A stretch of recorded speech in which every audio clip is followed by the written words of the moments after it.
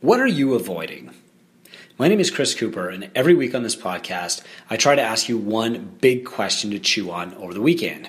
I call it Food for Thought Friday, and this week I'm sharing a question asked by Jay Williams at the end of the 2017 Two Brain Summit. If you were there, you remember Jay's talk that closed the summit this year.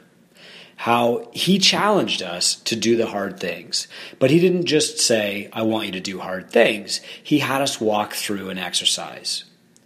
The exercise took over a half an hour, and it led to some incredible action from people. People who were terrified to raise their rates, to have a hard conversation, to fire a client, to fire a coach, to quit their job, did so the next day, within 24 hours. That is remarkable. It's life-changing, and it's game-changing in a business. What I want to do today is remind you of this process. And if you weren't at the summit this year, well, we missed you, but you can play along at home. When Jay asked his question, what is scaring you most right now? What are you most scared to do in your business?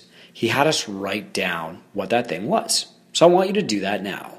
What is the scariest thing you could do with your business right now? Is it quitting your job to work in your gym full-time, making that leap?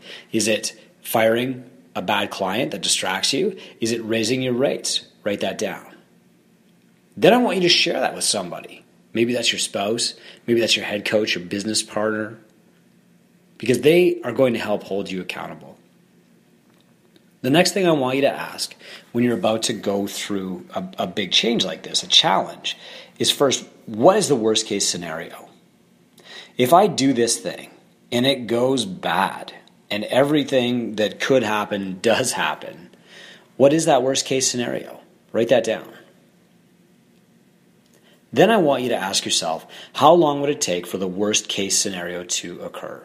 So let's say that I raise my rates by 10% and all my clients quit. How long would it take for them to actually quit? Would it be 30 days, or would it actually be happening over a year? Would I go straight to zero revenue, or more likely, would I go down a little bit and then be able to recover before it really hurt me? The next question is, how can I buffer against it? Meaning, how can I diversify my revenue streams so that taking a small hit from this thing doesn't totally affect me?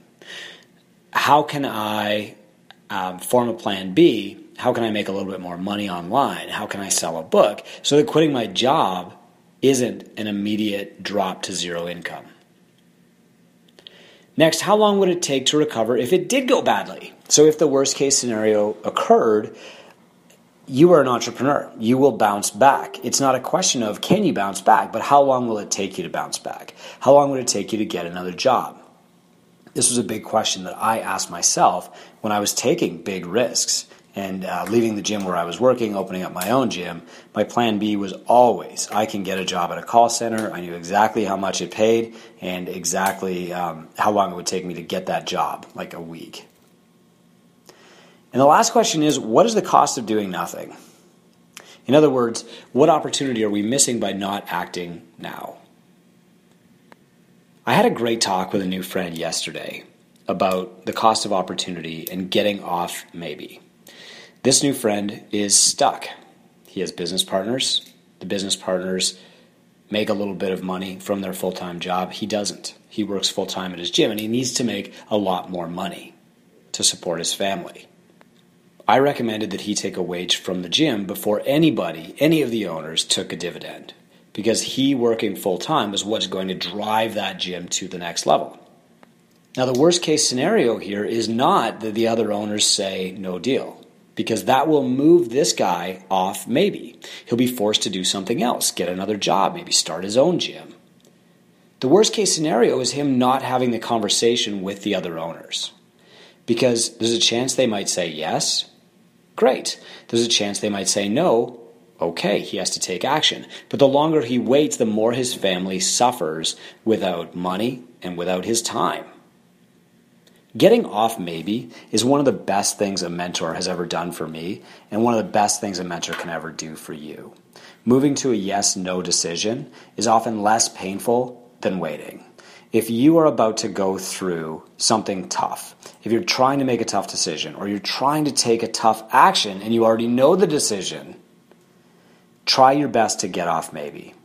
And that was the point of these questions.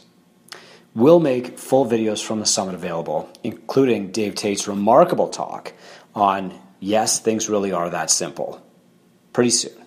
Stay tuned. Have a great weekend.